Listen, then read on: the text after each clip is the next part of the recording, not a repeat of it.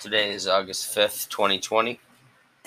This is Sam Walking in the World, episode 3. I wouldn't normally note the time, but it's about 5:30 in the morning. I find that I do my best thinking at between 5 and 7 in the morning. Or maybe it's just whenever I wake up. I think it's because I'm not directing my thoughts while I'm sleeping. And I don't think I'm very good at directing my thoughts. The more I think about what I'm going to think about, the less able I am to have original thoughts. And I think when I wake up in the morning, I think all my original thoughts are saved up because I haven't been able to direct any of them while I was sleeping. And I often talk to myself when I'm walking down the street, walking the dog, as I did this morning. And it occurred to me, I thought, why don't you just go do it now? And if you hear crunching, that's my dog in the background eating an elephant ear, pig ear, whatever they call them. I don't think it's really actually an ear. I don't think she knows the difference, though. Anyway, I got thinking this morning a little bit more about doing things, like I talked about in the last episode. And there's one thing I wanted to mention about myself that has been a change that occurred over the last couple of years, and I think it was a significant contributor to why I was unhappy. And that was that over the last 2 years, I would say I've gotten myself more physically fit. I think I've lost about 30 pounds. I'm a short man, and so 30 pounds is a lot. Like I said last episode, I used to be a runner, and I was a rail thin. Just from all the miles, I was probably running 55 miles a week when I was marathon training. And when my hips went bad, I just started putting weight on. And I don't know if I got depressed because I put weight on or if I put weight on because I was depressed, but it didn't matter. I ended up being pretty fat. And I'm not body shaming in any way. In fact, I got to feel what it was like to be looked at as a person who other people consider fat. And I definitely was. Now, in my own mind, that didn't really change that much about who I was, essentially who I was, what I was. Definitely changed how I was. And that's where I think my thinking was all wrong. But nevertheless, I got to feel what it's like to have whoever you are as a person be seen through the prism of something specific. Like my whole life, I've been seen through the prism of being short. whenever I would get mad, I would think that people would automatically presume that I had a Napoleonic complex. Like anytime a short person gets angry or is in a position of authority and they've lost their patience with people, that people think they have a Napoleonic complex. He kind of wrecked it for all of us. But it still makes sense to not end up in a bad mood, whether you're in authority or not. And but I also got to be seen now through the prism of being short and fat. I couldn't help it. I couldn't help but picture what I would think of me from somebody else's perspective. And it was kind of dehumanizing. Not to be so touchy-feely, but I did feel like these people are seeing who I am, at least who I think I am, secondary to these superficial characteristics. But I realized they're not that superficial. I mean, being short is. You can't control being short. But you do have some control, in most cases, over whether or not you're fit. And so one of the big changes that affected my level of happiness over the last couple of years is that I got fit. I did it personally by exercising and eating less. That's my secret. People always talk about how to lose weight or how to get physically fit. but it really comes simply down to those two things. I exercise by swimming. First, I swim and I ride a bike, like a mountain bike. I can't run anymore, obviously, but uh, I've heard the expression that you you don't get yourself fit in the gym; you get yourself fit in the kitchen, and I've come to believe that is definitely true. I don't know why I was eating so much or why I was eating so badly, but I definitely eat less. And I don't follow any specific diet, but I follow principles like I try to avoid eating unnecessary carbohydrates. Doesn't mean I don't eat them, but I've always I've always thought, and it worked for me before, so I know for my particular body it works. But when I made an effort to, in general, cut out pizza, pasta, and potatoes, um, it really made a difference. And actually, I should have said bread, pasta, and potatoes, because pizza falls into the bread category. So many of the things that I like, especially growing up in an Italian family, are full of carbohydrates. I realized that my mother would always make ziti or spaghetti, some kind of pasta, and I loved it. But what I've realized is that it wasn't really the pasta that I liked; it was the sauce. And so you can have that same sauce on chicken all right, now I'm getting out in the weeds. This is not a nutritional episode, but the point is, I feel a lot happier now that I've gotten myself fit. And it was funny that when I this gets back to the idea of doing things. Um, I when I when I realized that it was time for me to have to get myself more physically fit, it was just I didn't want to be carrying all this weight around on hips that were brand new. I knew that it would affect the longevity of my new hips, which are amazing, by the way. Um, I I just started doing it. Yeah, I was pretty sure I was going to do it, uh, and right away, one day I just started doing it, and I didn't expect to have immediate results, which is a pitfall. And another pitfall is that I didn't make any grand pronouncements. Like I know people like this, and maybe everybody's like this sometimes, but people who tell you they're going to lose weight. All right, I gotta lose weight. They usually say it right after they finish the giant meal. They don't usually say it right before they go on a giant bike ride. Um, but I just thought, all right, and I've heard the expression over and over again. Again, it's another one of those cliches, but when you apply it to your life with specific examples, it makes a lot of sense. Um, I lost my train of thought.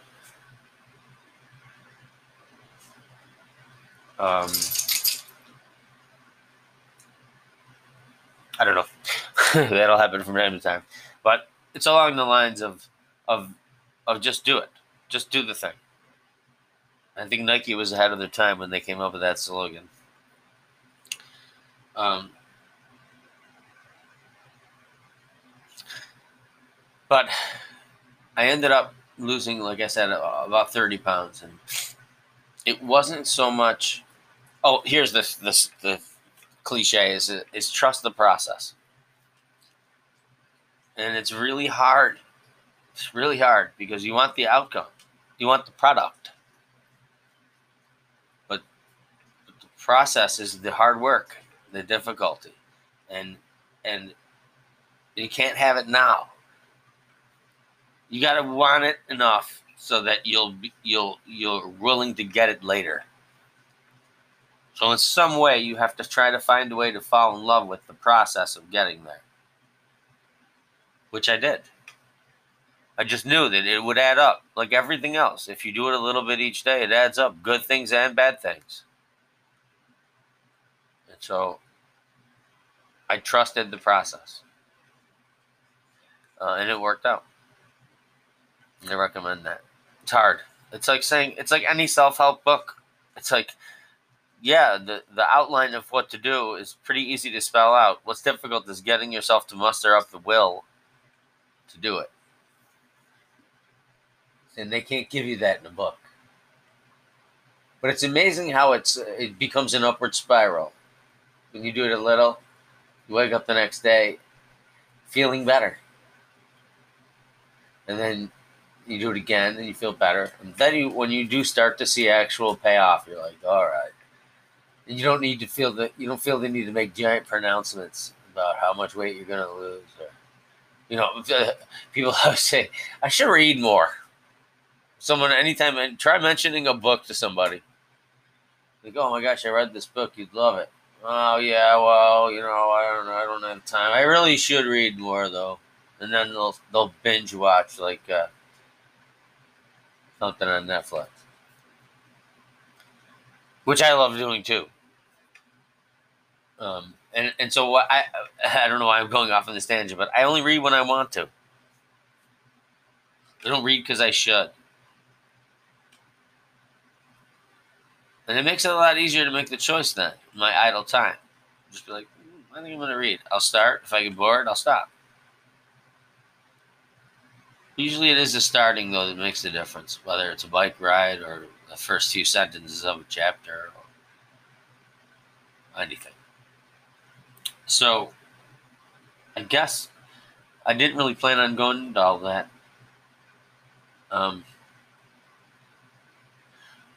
What I did want to talk about, I guess, a little bit more is language. I'm an English teacher, but I'm really just Sam walking in the world, and I guess I've always been interested in language. I mean, I was looking back through this old scrap stuff that my mother had saved and dug out of some cabinet, and she showed me poems I've written her for her like Mother's Day or whatever when I was like 8 years old. And for 8, I think they were pretty good. I've always been a fan of rhyme, and as uncool as rhyme is, although it must be pretty cool because it's in all kinds of pop and rap songs. But when it comes to writing poetry, if you rhyme, you're not cool. In fact, I think the best poetry now is the poetry that you don't even know what the hell it's about, which I don't understand. Like, I can be esoteric, but I'm also literal. It's like things have to make sense. But anyway, I've been drawn to language. I always thought a lot about what I meant. What I meant, like what I mean when I say something. I used to just let stuff fly out of my mouth, and I was pretty good at language enough so that I think I did okay, just communicating. But over the last few years, another thing that's made me happier is that I don't blurt as much. I really think about the meaning I want to convey before I decide how to say it. And it's funny. It got me thinking about what the purpose of language is. I was listening to a guy on the podcast the other day, and he was talking about how he used to say when he would refer to data, like in a study or something, he would say, the data are not valid, or the data are showing that, because data is plural. And so it's grammatically correct to say data are, but it sounds snobby. Most people, the ring in their ear when they hear it sounds snobby. And so I think, even people who know that they're supposed to say data are, they say, when they're speaking, they say data is. The data is faulty, even though it's not correct. And it does open a window into the idea of what language is for. Language is for the purpose of being understood. Now, when it's spoken, and when written, really. But it begs the question: well, what should the rules of language be? If the purpose is just for communication, then language ought to be whatever is most well accepted in terms of understanding what this and that word means.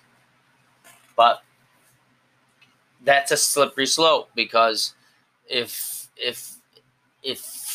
language fads occur, which I guess you would call slang, then, and they keep changing rapidly, then if you're not up with the fad, then you are unable to either understand what somebody's saying or say something in a way that would be best understood by that person.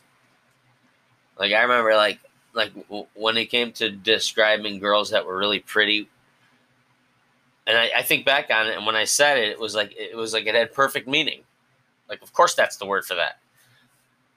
But now looking back, I'm like, oh my God, it's like the verbal equivalent of bell bottoms. And we used to say in the 80s, we used to say she's mint. Like, I know people still describe a car like that, like, oh, she's in mint condition. But we'd be like, oh my God, look at her, she's so mint. It just sounds so stupid now. And then we went through hot, right? She's really hot. And then hot somehow turned to fire. She's fire. And honestly, I'm old now. I don't even know what the new one is. Maybe it cycles back around, like the way Bermuda shorts turned into jams. But, all right, if I keep doing this, I'm going to lose my train of thought. What is the purpose of language? And so, I do believe it is to be understood. And so, just like the guy that I was listening to on the podcast who was talking about how to use the word data, one of the common ones that I find is because, English teachers have a terrible reputation for being sticklers. Like, they know the special code, the proper English, and if you're not using it, then you're dumb or something. And it's just, I don't like that. A lot of English teachers speak with flowery language, and they use extravagance and sophistication when that isn't necessary to completely and even gracefully communicate what you're saying. Sometimes it's not the big word or the SAT word. It's the simple word that actually covers the meaning. When I work with students in their writing, I try to talk about that, because I think there's a misconception that you have to sound intelligent. But you do, except sounding intelligent really is saying the thing that you mean. And so, for me, I found myself feeling that feeling, English teacher-y feeling, when I would use prepositions correctly. They say, you're never supposed to end sentences with prepositions, but we do it all the time. Just a little primer for those of you is that prepositions are words like with and for and at and to, and you're not supposed to say like, hey, what's up? Where are you at? You're supposed to say, where are you? Or but it gets it sounds snobby again when you force that into language in certain cases where most people say it a certain way. Like, I would be like, someone asked me for directions. I'd say, okay, what are you looking for? I'm supposed to say, for what are you looking? There's no way that doesn't sound like a elitist snob. Or to where are you going? There's an old joke that goes, there's this guy from Alabama who comes up to Boston to visit his brother who's going to college at Harvard, and he arrives on the campus and he's looking around and he can't find his dorm, and he walks up to some guy. I imagine that the guy he walks up to has like a blazer with patches on the elbows, and in my mind I don't know why he's smoking a pipe, but I guess he is, and he says, I'm looking for such and such dorm. Do you know where Do you know where it's at? And the snob takes the pipe out of his mouth and says, at Harvard, we don't end our sentences with prepositions. And the guy from Alabama goes, oh, I'm sorry. Could you tell me where the dorm is at, idiot? And I think that captures it for me. I'm going to talk more about language, I guess, just because I like it. And I'm going to continue in the same threads of talking about doing things, talking about what makes me what I am, how I am, who I am.